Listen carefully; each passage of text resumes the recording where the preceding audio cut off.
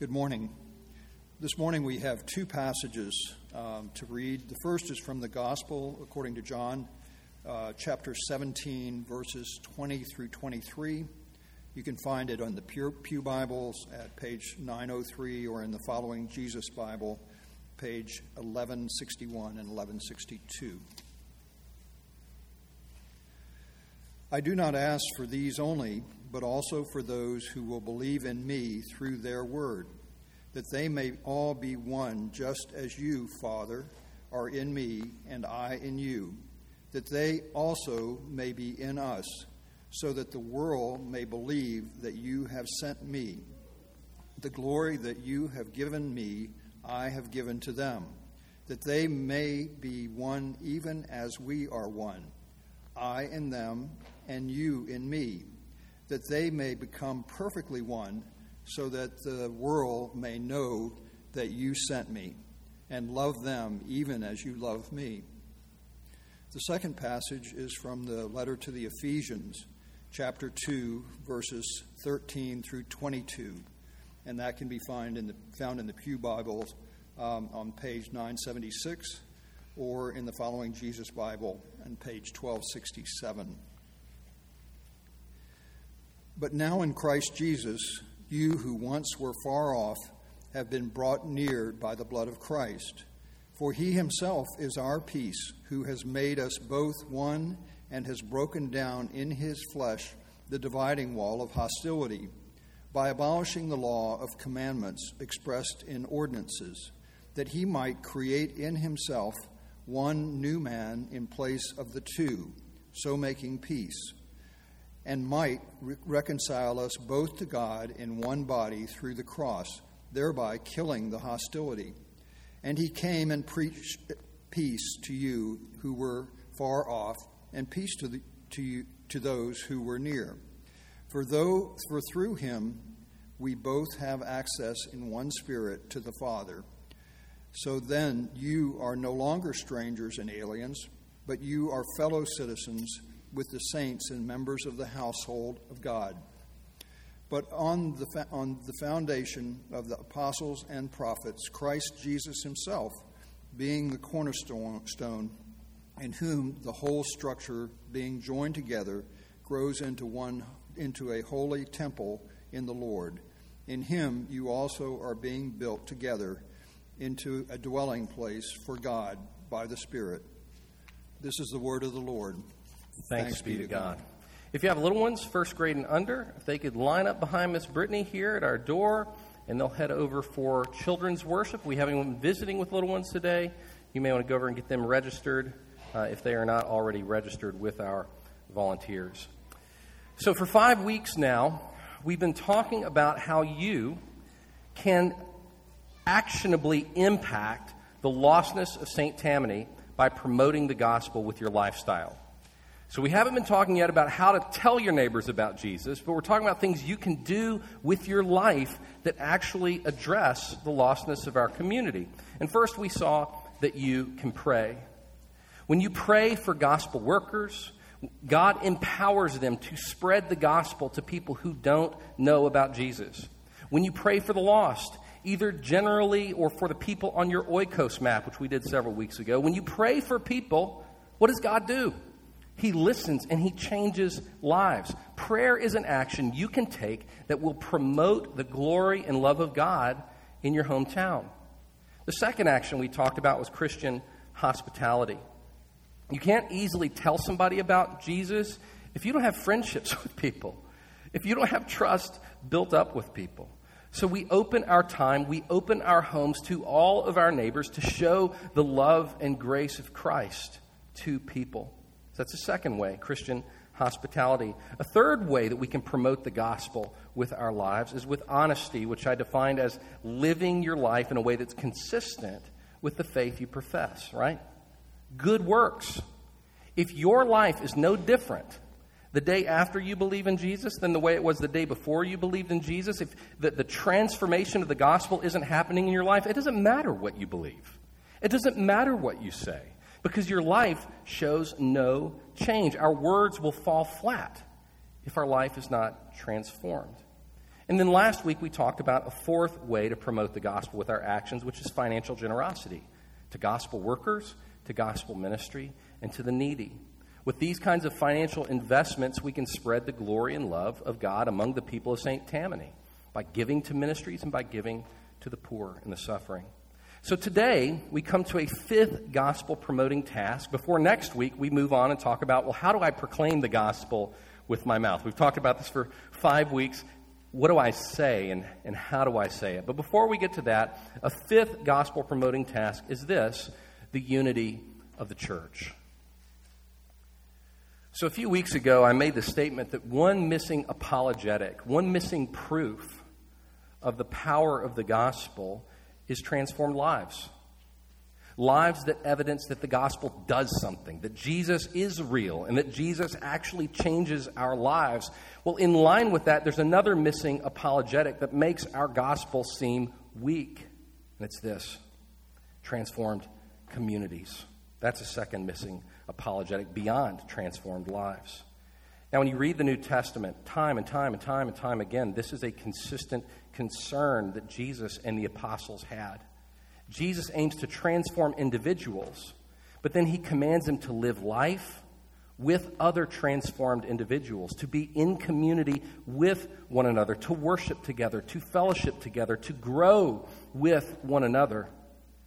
And if you and I share the same Lord, if we have the same Holy Spirit living in us, if we have the same faith, the same hope, the same baptism, the same Heavenly Father, should that not make our connection with each other remarkably different, meaningful, and deep?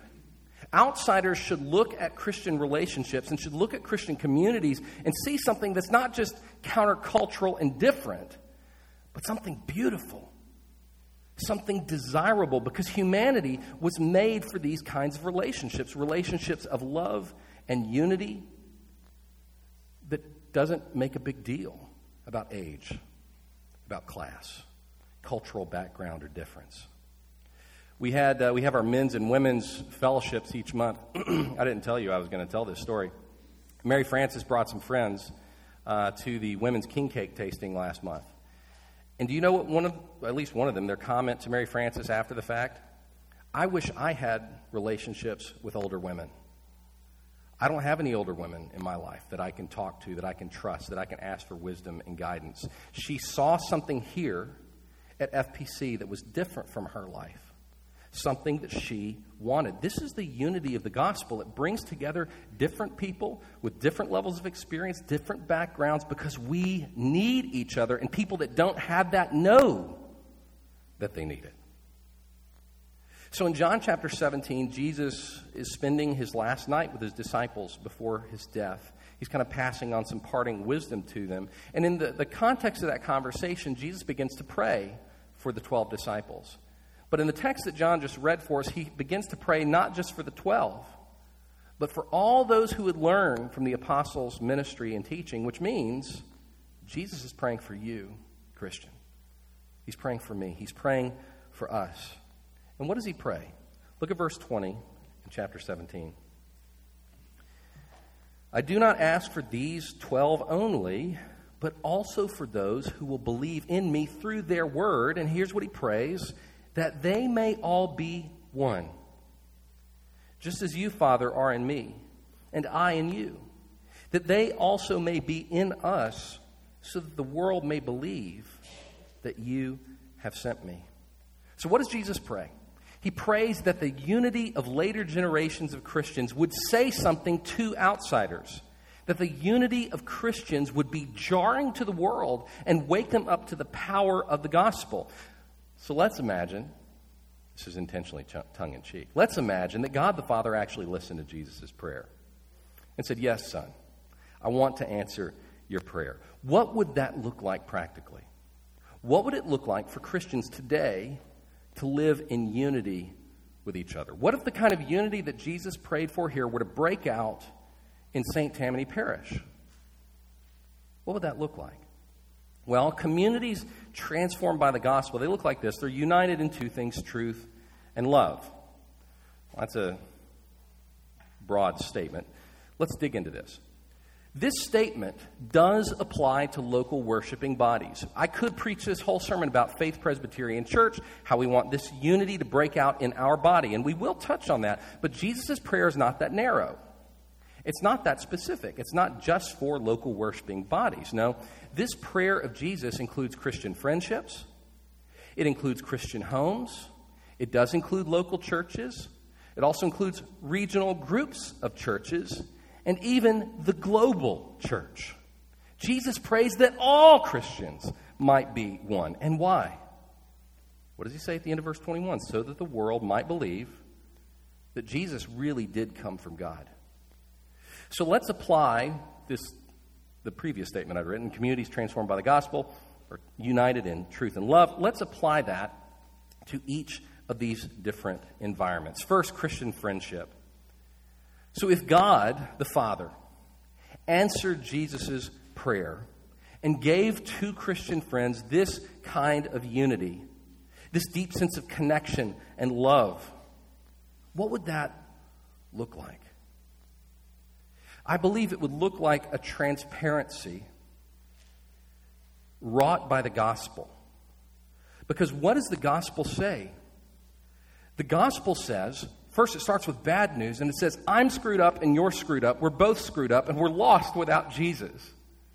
And then it tells us that through the work of the cross, Jesus can help us grow and be healed and become what he intends us to be. And so what that means is in my friendship with Jonathan or with Beatrice or with any of you, what do we expect of each other?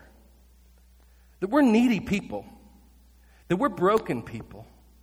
We expect each other to be fallen, but we also expect that one another has been filled with the Spirit and that there's hope ahead. And so what that does is it creates a kind of relationship that's not transactional at all.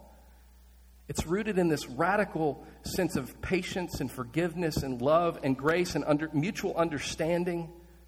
And we're committed to not leave each other where we are, but to walk with each other in our growth and in our healing, because the good news of the gospel is that Jesus is making all things new. And so if you had that kind of open, transparent, where we're able to just be ourselves and help each other and pray with each other and love on each other, if we had that kind of relationship with each other, that would say something to others who know your friendship.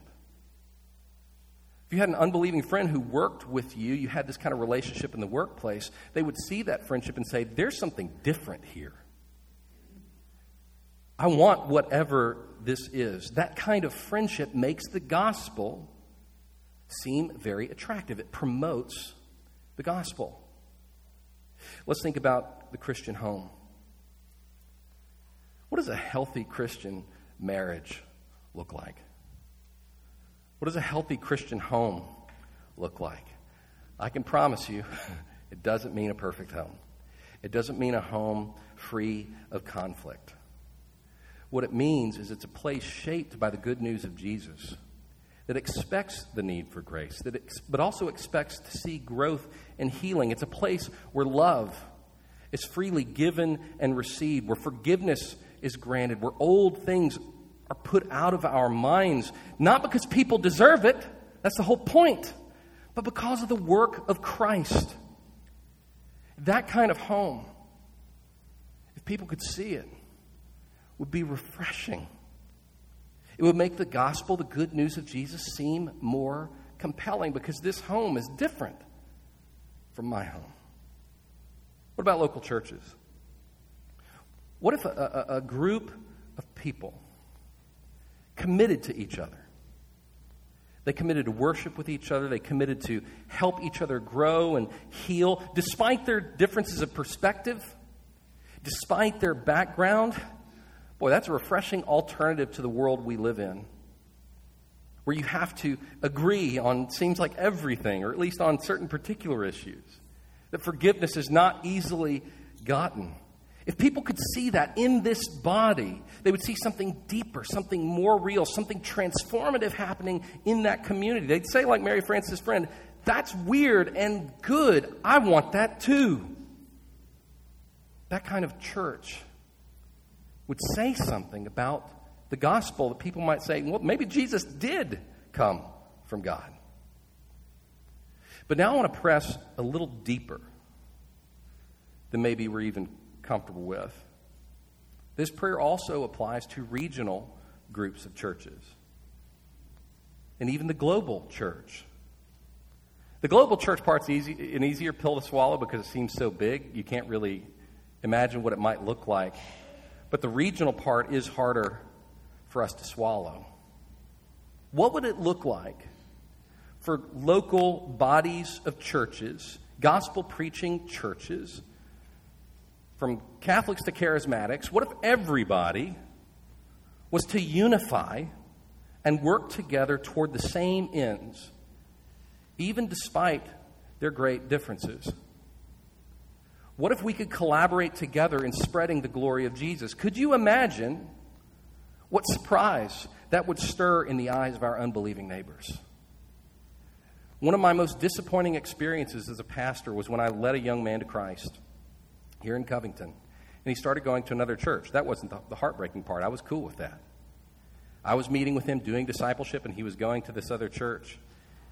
And then we disagreed. His pastor said something different from what I said. And so I sat down with their pastor and I said, can we work this out? And can we find some middle ground so that we're in agreement? And he was being hardline on it. And this young man who eventually walked away from the faith, one of the last things he said to me is, he said, you Christians can't even agree on the most basic things. So why would I believe anything you have to say to me? This is not how it was supposed to be. And yet people who proclaim the name of Jesus just can't seem to be able to sit at the same table together. So what would it look like if the churches of St. Tammany, who profess faith in Christ, could partner together rather than being at each other's throats? So you may think, well, what does that even look like? You can imagine what it would look like in a Christian friendship, in a Christian home, or even a local church. But what would unity look like in these bigger groups, like a regional area or a national area or the global church? Well, to go back to my first point, communities transformed by the gospel are united in truth and love. We know what communities we're talking about now. We've gone through that. But what does the rest of the sentence mean, and what would that look like in each of these worlds? First, what does it mean to be united? These communities would be marked by a deep intimacy and relationship that make no sense apart from the gospel. How does Jesus describe this unity? Look at verses 21 through 23. Pay very close attention because it's tricky. Verse 21, that they may all be one, just as you, Father, are in me, and I in you, that they also may be in us, so that the world may believe that you've sent me. The glory, Jesus says, that you have given me, I have given to them, that they may be one, even as we are one, I in them and you in me, that they may become perfectly one, so that the world may know that you sent me and loved them, even as you have loved me. Is your head spinning yet? What's Jesus praying for? He's praying that the unity of Christians would be akin to the relationship between the Father, Son, and Spirit. That our unity would mirror the unity of the Trinity. So the question is there anybody here who thinks they can adequately explain the unity of God the Father and God the Son without traipsing into false teaching? It's very hard. Really, the only way to safely do it is to quote Scripture and the historic creeds. Anything more than that starts to get dicey. But I think that's an essential element of what Jesus is saying. We believe that God is one. There is only one God. Every other God is either imaginary or a demon. Yet within the unity of the Godhead, there are three persons having one substance, one power, and one eternity. And it's a glorious mystery. We do not fully understand it. We can only glimpse it as much as it's expressed in Scripture. And Jesus prays that our intimacy with each other, that our connection and unity with each other would have that same strange, mysterious dynamic. That when unbelievers look at Christian unity, it seems otherworldly, alien, strange, something mystical must be happening there. And that's what Paul is referring to in Ephesians chapter 2. The issue in the church of Ephesians was you have Jews and Gentiles who historically hated each other, suddenly believing in the same Lord and coming into the same church together. Also, masters and their slaves, both believing in Jesus and now saying, what does it mean for us to be equal? How do we treat each other now? Husbands and wives coming to Christ and saying, wait, the way we relate is not as it should be. What does unity look like for us? And so Paul says, now in Christ Jesus, you who once were far off have been brought near by the blood of Christ. For he himself is our peace, who has made us both one, and has broken down in his flesh the dividing wall of hostility by abolishing the law of commandments expressed in ordinances, that he might create in himself one new man in place of the two, so making peace, and might reconcile us both to God in one body through the cross, thereby killing the hostility. Christ destroys the things that divide us. And what does the world want? What is the world literally calling out for in the streets but unity? Reconciliation. The world wants a ceasefire. The world wants peace, but it all remains elusive. Education doesn't seem to solve this problem of hostility between persons and people groups. Good intentions don't solve it. Religion doesn't solve it. Revolution doesn't solve it. Eugenics doesn't solve it. Neither totalitarianism nor anarchy solves it. Not even the Democrats and Republicans can solve it. Unity, peace, restoration, the removal of hostility, all of these things remain elusive for us. They escape us. But Christ offers a unity that breaks down every barrier, that unites people that never would have been bedfellows before. He unites Jew and Gentile, Brazilian and Chinese, Baptist and Presbyterian, men and women. All the walls are coming down and peace is being born into the world through the church. Through believing in Christ. It defies explanation. It makes no sense unless you know the gospel. This unity defies explanation because it's grounded in the gospel rather than in transactional relationships.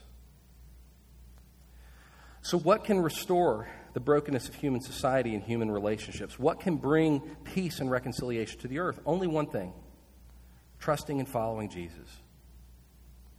Because if you're united to him, that automatically unites you to everyone else who bows the knee to him, regardless of their differences from us. And what that means is we can be very different from each other. We can even disagree with each other on a lot of things. But at the end of the day, if we're on our knees before Jesus, if he is our Lord, if he is our greatest love, if he is our greatest joy, then there's a lot of commonality between you and me. And we can live together. We can work together. We are knit together. And this truth, the gospel, calls us to hold the things that divide us really loosely in our hands.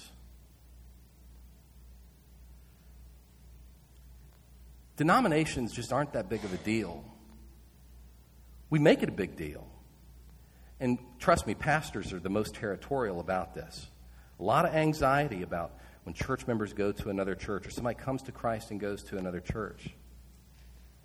He asks us to hold this stuff very loosely and define, can we agree on this one thing? That we're sinners, that we need Christ, that he died for us, that he was God in human flesh and was raised from the dead, and he wants the good news to spread to the ends of St. Tammany Parish. If we can agree on these real basic things in a friendship, in our home, in this church, and between churches, it set the world on fire. Christian unity is found when people find connection in this reality that we are both deeply flawed sinners who trust in Jesus and desire to love and follow him. But that's not how the world works. It's how the church should work. But it's not how the world works. And the world relationships are transactional. I've got to get something from this relationship if I'm going to give something to this relationship. And if people don't keep up their side of the bargain, I'm going to cancel the contract. Or I'm going to unfollow you. Or I'm going to do my best to ruin you and your reputation. Not so in the body of Christ. Because what do we expect of each other? The same thing we expect of ourselves. We're both going to be sinners who need grace, who need Jesus, and who need each other.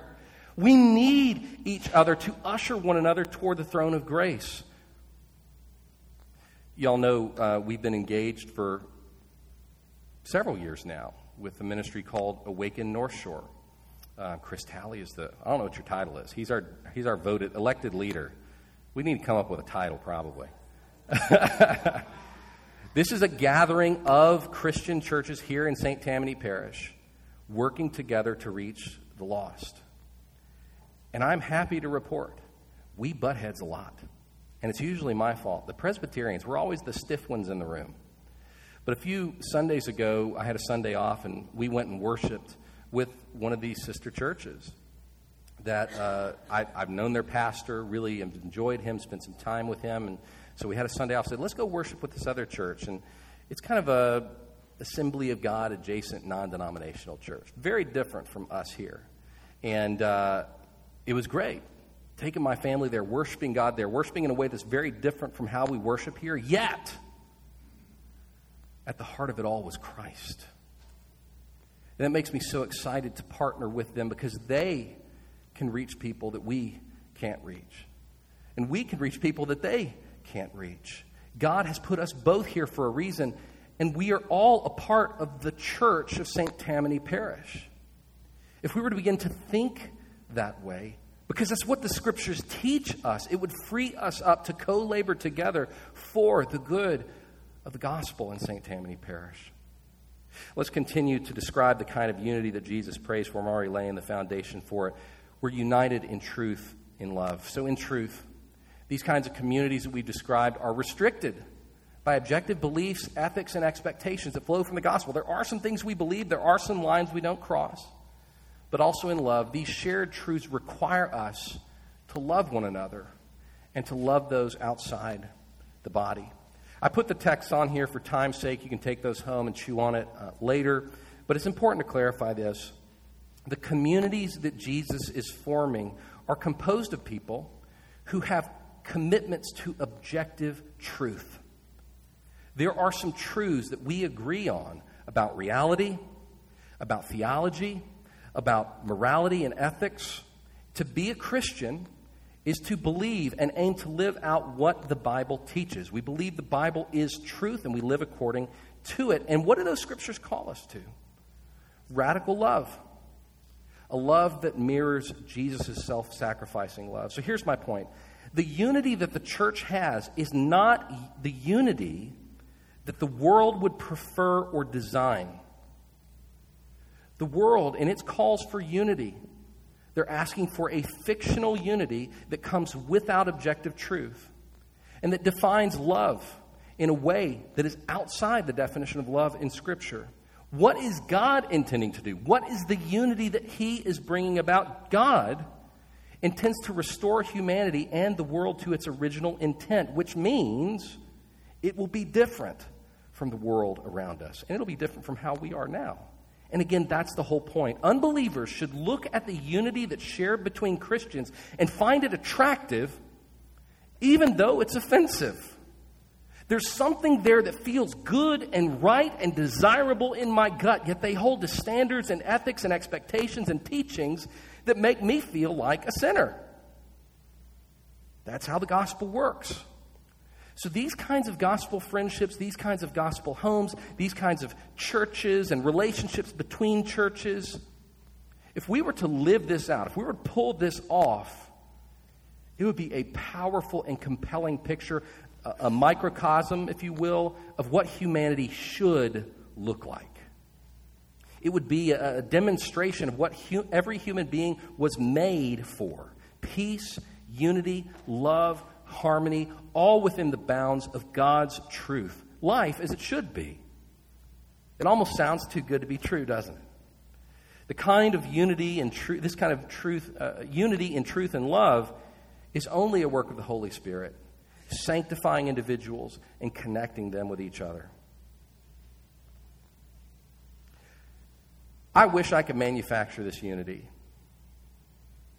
I wish there was an action I could take to just make it happen in my friendships, in my home, definitely in this church, definitely in the broader church of St. Tammany and in the world.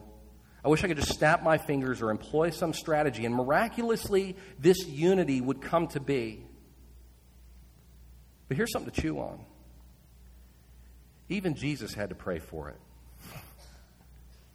If Jesus had to pray for it, you better bet it doesn't come easy.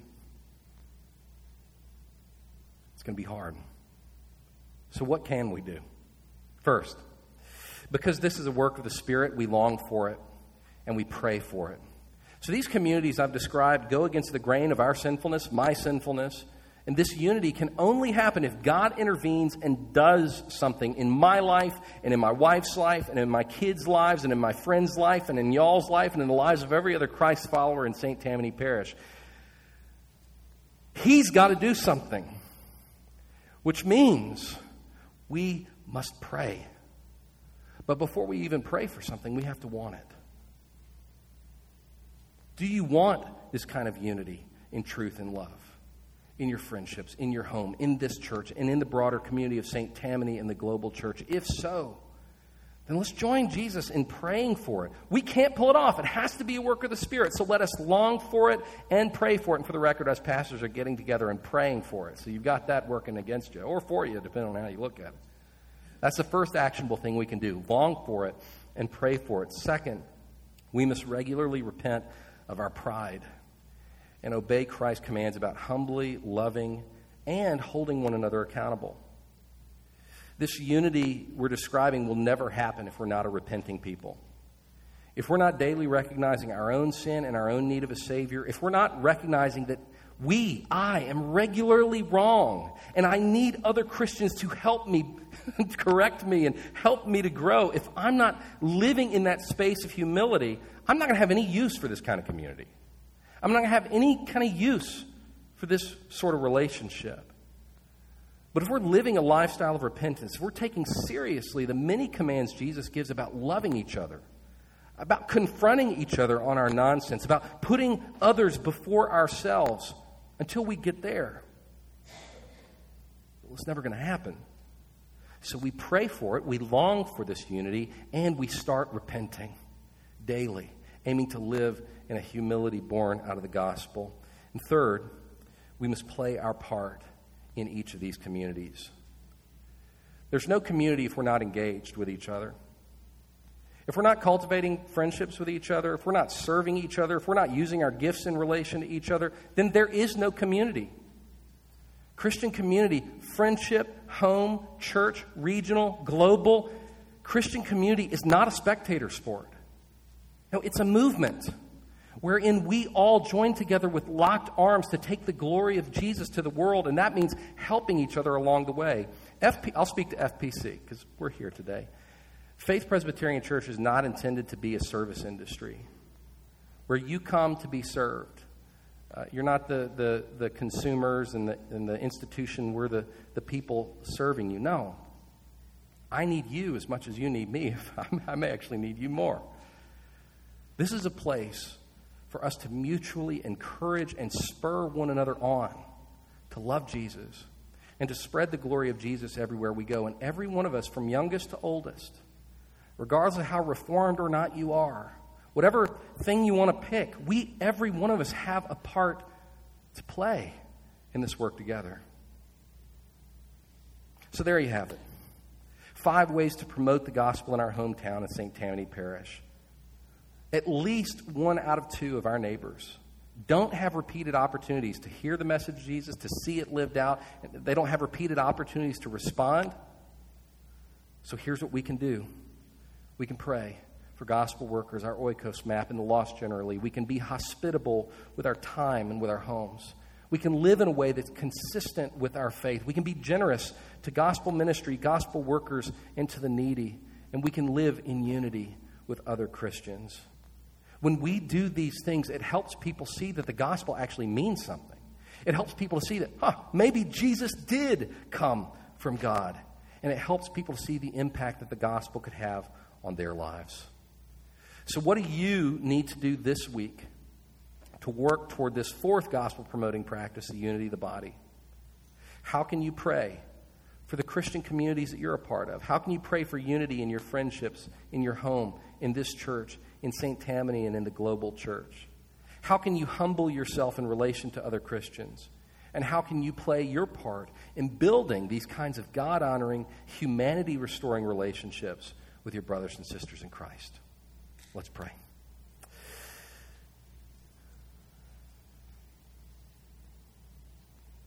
Father, every one of us has a history. Every one of us has wounds. Every one of us has passionate beliefs on things spiritual and not. We also have a world that encourages us not to edify and love and connect with people who are in disagreement with us. We have an enemy who would love nothing more than to destroy our friendships, to tear apart our homes, to destroy this church's unity, to separate and antagonize the churches of St. Tammany, that would rather have us taking battle lines against each other and forgetting the real call to spread the light of Christ in the darkness of the world. And so, Holy Spirit, I pray for us, these people in this room now, and for everyone who might be listening to this online. Holy Spirit, that you would fill us, that you'd humble us, that you'd help us to see a greater purpose for our friendships, our home, our church, and the global body of Christ, the Church of Christ here in St. Tammany. Help us to see a greater purpose than me, than us. I pray, Lord, that at the heart of all these communities, you put one priority: knowing Jesus, loving Jesus, and lifting up Jesus to the world. We pray, O God, that you would spread your glory through a unified people seeking the glory of Jesus and the transformation of the world. We can't do it. We don't have the power in and of ourselves, so we pray that you would do it. And start with us this week as we pray, as we long, as we humble ourselves, as we seek to play our part. Guide us toward the unity that Jesus prayed for. I pray this in the name of Jesus. Amen.